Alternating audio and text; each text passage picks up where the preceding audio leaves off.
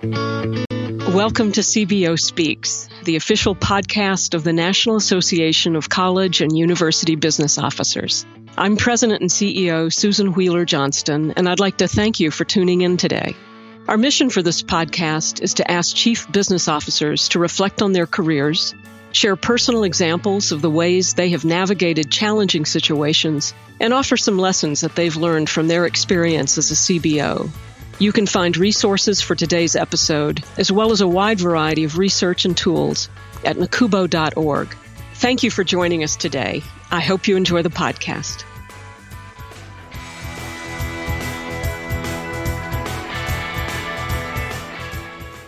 Hello, everyone, and welcome back to CBO Speaks. Thanks so much for being here today.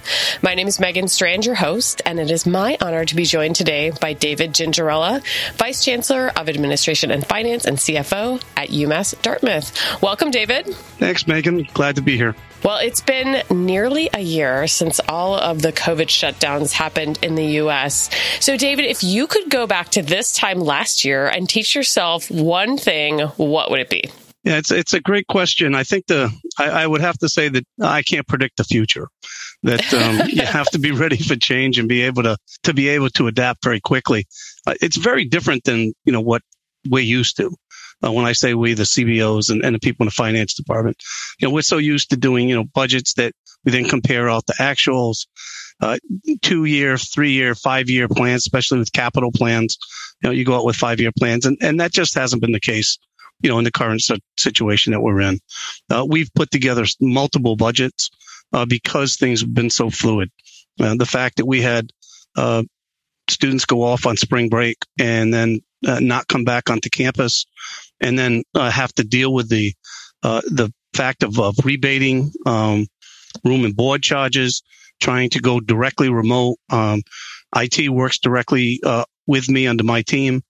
And so working with my IT team and with the provost's office to make sure that the faculty and students were prepared to do that was just a major undertaking. And then, the hope that we would be somewhat normal back in the fall and, but budgeting in a way that gave us some options about whether or not we would be, on campus, off campus. We ended up having a little bit of a, hybrid model where we had students that didn't have other options on where they could living on campus, but it was a small percentage of what our residence halls would be. We also had remote classes for the most part, but our lab classes we needed to have on campus.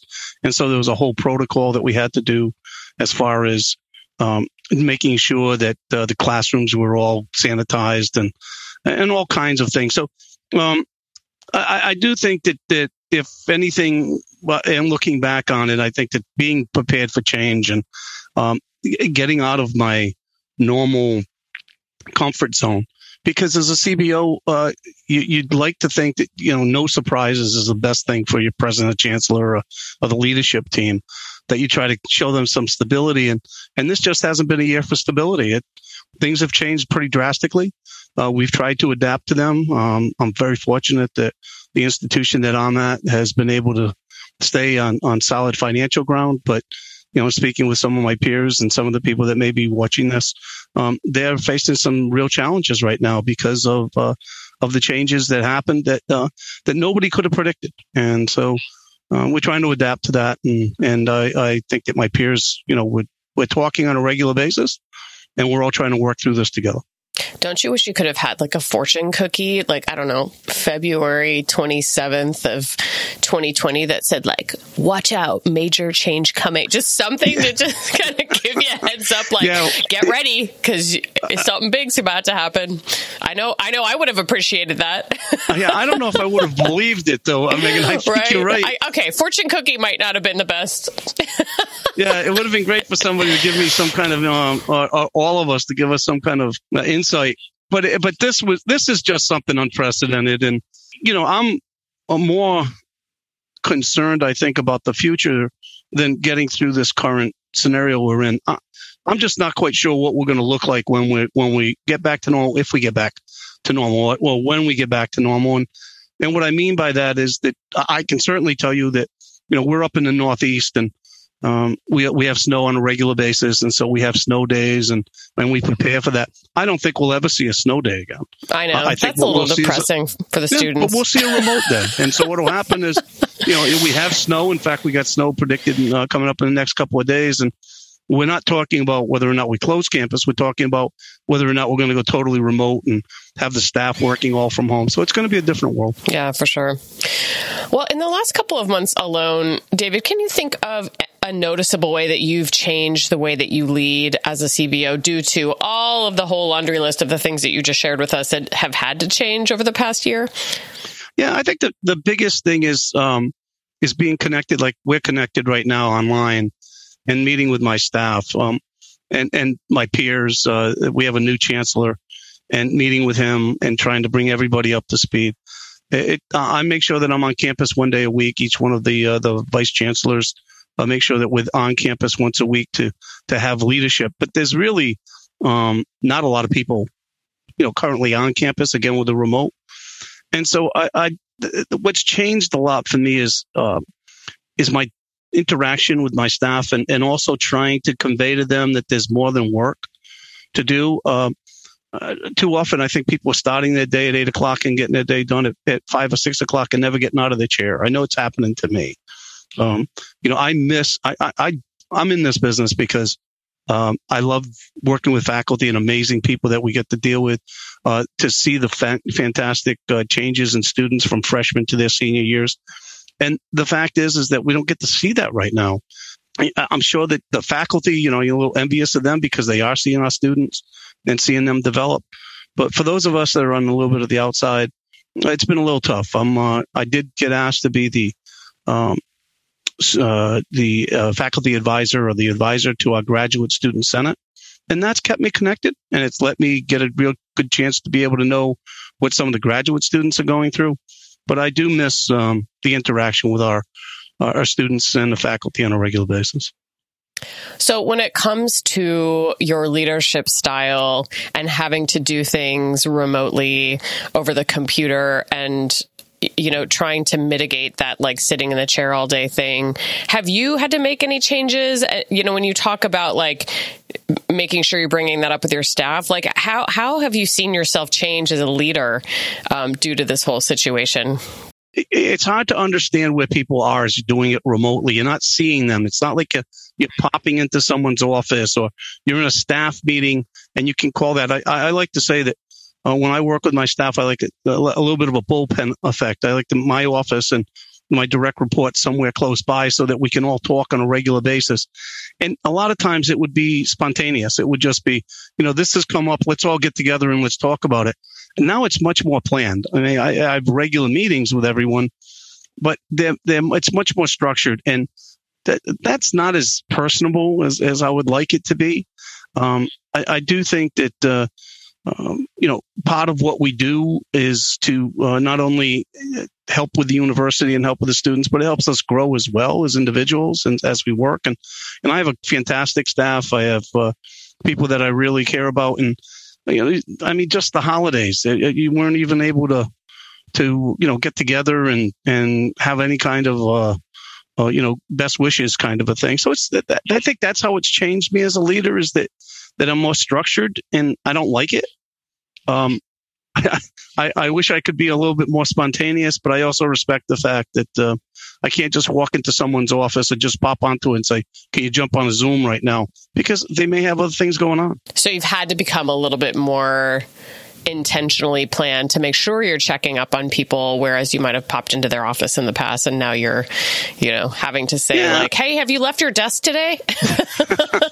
I understand what you're saying, but I don't know if it's like meant to say that we're checking up on them. It's more of, no. I don't mean that in a negative way. But, just like, how are you doing? I know, but right. That's the whole thing about how you're doing. And by the way, it is how you're doing. Because it's hard. We do a lot of spreadsheets. It's a lot of number of stuff. We have to, be open and transparent. It's very, very difficult to be transparent with the rest of the university when you're not there, when you're not seeing people on a regular basis. And so what you don't want people thinking is, this is the Wizard of Oz and somebody behind a curtain is doing all of these kind of things with a budget that they don't get to understand. And we've made so many major changes and so many people have made such large sacrifices. We've been real fortunate in the fact that we did not have to permanently lay off any of our staff, but that was done because all the staff that work with us and the faculty all voted to take a voluntary pay cut. And so the offside to that was that we were able to make sure that everybody knew that there wouldn't be any layoffs or permanent furloughs. The negative part of that is people were working harder and getting paid less. And so, it's hard to keep people motivated for that. Although, again, I'm very fortunate that, I have individuals that work with me that have continued to really strive. But I'd also, I'd like to be able to give them some mentoring and help them professionally develop. And I think that's been one of the other things that's been really hard. The fact that, the NACUBO meetings and the eCUBO meetings and have all been canceled or have done virtual. And the virtual meetings are fine. I think you get the content, but you go to the meetings to see people, to talk about what's going on, to meet people. And, I'm such a big fan of NACUBO. I think it's one of the best organizations I've ever been a member of. But the reason for that is I've been able to go, and once a year, go and catch up with friends from around the country and see what's going on with them. It's not happening now. So from that point, it's hard. And I think it's hard for other people as well. I would agree with that. Well, you were just talking about your concern for the future. So when I ask you a question about the future with, keeping in mind what you were talking about, how do you think your current generation of CBOs can best develop the next generation of higher education leadership, given everything that you've been through for the past year, given a growing desire to diversify the field? Can you speak to future leadership and what you think needs to happen ideally in a perfect world? Yeah, I think that we have such a unique opportunity because we see these young men and women as they're coming through and going through their education, that we can identify some of them that may actually be very good candidates for this going forward. So I can tell you that that's how I got back involved in this. I actually worked when I first came out of college in I call it the private sector, for a company. And I was able to meet up with the executive vice president of the school that I went to. And he was asking me what I was up to. And after a short conversation, he said, you were such an active student and you were so involved in so many things. Have you ever thought about going back into higher education, an administrative role? And I really hadn't, but it made me think. And then there was an opportunity at the school to be able to think about going back. And it was the bursar's position. And I remember when I went to school that I hated going to the bursar's office because if they ever called you, they wanted to talk to you about the bill that you didn't have paid. And so I said, you know what, maybe I can make a difference if I could do this. And I went through the whole search. It wasn't like they gave me a thing, but I applied for it and did that and then ended up teaching. But part of it meant that someone reached out to me and saw me and said, you know what, you have some potential. Have you thought about doing this? Well, we have students on our campus every day. And if we interact with them, and it doesn't have to necessarily just be through internships, although internships would be relatively a good way to do it. But if we see someone that we think is motivated to want to do the work that we do, I think it's a great opportunity to ask them to consider, hey, when you get done, think about coming back. It doesn't have to be immediate. I think the other thing that we can do is through our alumni associations. And when you go to those meetings, I try to go as often as I can and meet with our alumni and try to react and interact with them. But if you see somebody that is telling you that they missed the university or they missed their time on campus, the opportunity is to say, well, have you thought about maybe coming back? And, each one of the institutions I've been part of have a business school. And so talking to the business dean, talking to some of the individuals there that say, do you have somebody that we think, might be able to help? That's how I've tried to do it. I've had an opportunity to mentor a real number of people, and not to age myself, but a number of the people that I worked with specifically when I was at Yale, because it was a large organization. I was able to find talented people and convince them that working in a business office might be a great idea. A number of them took me up on it. And today, a number of them are now senior people in roles that require them to take on a considerable amount of responsibility. And I think it's all because, they saw this as a different than just somebody sitting, up in their office with a green eye shade, counting numbers. I don't see the CBO doing that. I don't see the CFO doing that. If you got to get out of your office, you got to attend events. That's why we do this. Otherwise you could work for any Fortune 500 company and do the same thing. But the higher education is such a unique opportunity for people that want to deal with people. So that's how I would do it.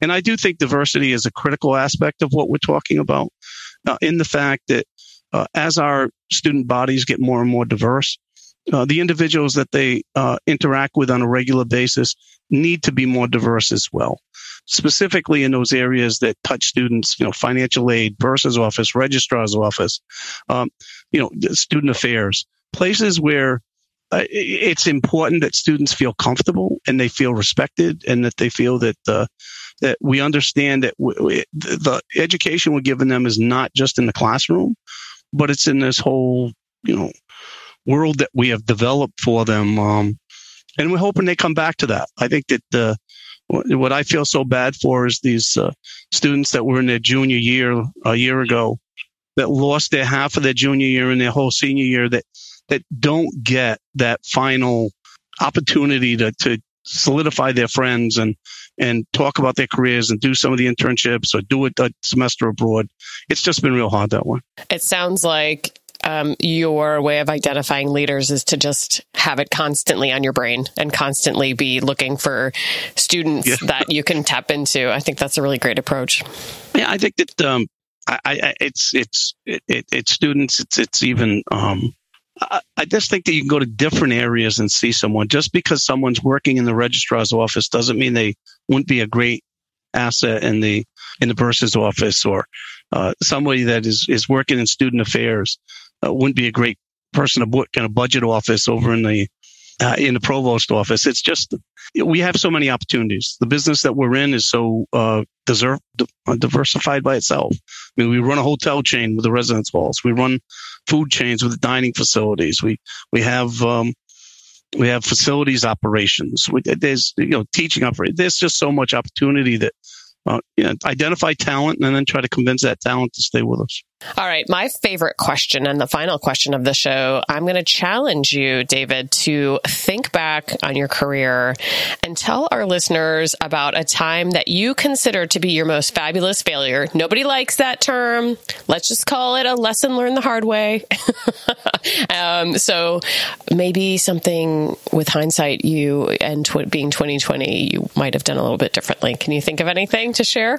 Yeah, I guess my biggest one was, I decided for some reason I'd make a great congressman, and back in my day, I put my family and my friends through a little bit when I decided to run for Congress, and found out that I wasn't. I might be a good politician. I don't know in the way of communicating, but I wasn't a great fundraiser. I found it very, very difficult to ask people for money to go out to lunch and say, by the way, can you pick up the lunch tab and can you write me a check for $500? So it didn't work out the way that I had hoped or what I thought it would be. But that was the time that I met up with the person I talked to earlier that really kind of got me back on track to go to university. He was at what was a friend-raising event, and his name was Bob McKenna, and he was the executive vice president of the school I went to. And he said, so what are you going to do after the election? And I said, I'm going to go to Washington. And he started laughing. He said, no, really? I said, no, I think. He says, no, I don't. If it doesn't work out. And that was when he had the conversation with me about thinking about going back. And that really changed my life. It really moved me to be able to do this. It's been the best thing that happened to me. So, well, it's a little embarrassing not to have won an election. And it does, give you a little bit of a, it addresses your ego a little bit. Say, well, maybe you're not as popular as you'd like to think you'd be. It really ended up being a wonderful opportunity for me to really look at myself and say, where do I want to go with my life? And it's been a great run. It's been a great ride, and I wouldn't change a thing. I feel like that could be a great session for NACUBO in the future. What I learned by not making it into political office. That has helped me as a CBO. I mean, it'd have to be a catchier title than that, but that is fantastic, David. Well, thanks, Megan. I mean, it fell from the heart. I can tell you again. I am the most fortunate person in the world. I married my high school sweetheart. We've been together, for more years than we want to be able to count. But through this pandemic, she continues to be my best friend. Aww. And talking to my kids, and I think that's what everybody has to have. And like I said, Bob McKenna, when I worked, when I was a student at school, he remembered enough to say, I think that you could do better, or you could do something different. And he was right. And I've tried to do that same thing going forward with people that I've worked with. That's amazing. Well, David, thank you so much for sharing just a few of your insights and experience with our listeners today. Absolutely delighted, Megan. Thank you so much. And I'll tell everybody, go NACUBO. Anybody that's listening that hasn't had an opportunity to take advantage of the terrific opportunities that NACUBO has, let me tell you, it's as I said earlier, it's probably one of, if not the best organization I've been a member of. Oh, thank you, David. You can learn more about David and today's podcast episode by visiting the professional development section, then click podcasts of NACUBO.org. Make sure you also subscribe to CBO Speaks and Apple Podcasts so that you'll get the latest episodes instantly. Also be sure to check out NACUBO's State of Higher Education series. It includes briefs, customizable slide decks, and data on the current higher education landscape. These resources are specially designed to facilitate discussions around the value of higher education through a COVID-19 lens, the need to address racial disparities in U.S. higher education, and more. To see what's available, visit NACUBO.org, click Resources, and then click State of Higher Education under Advocacy.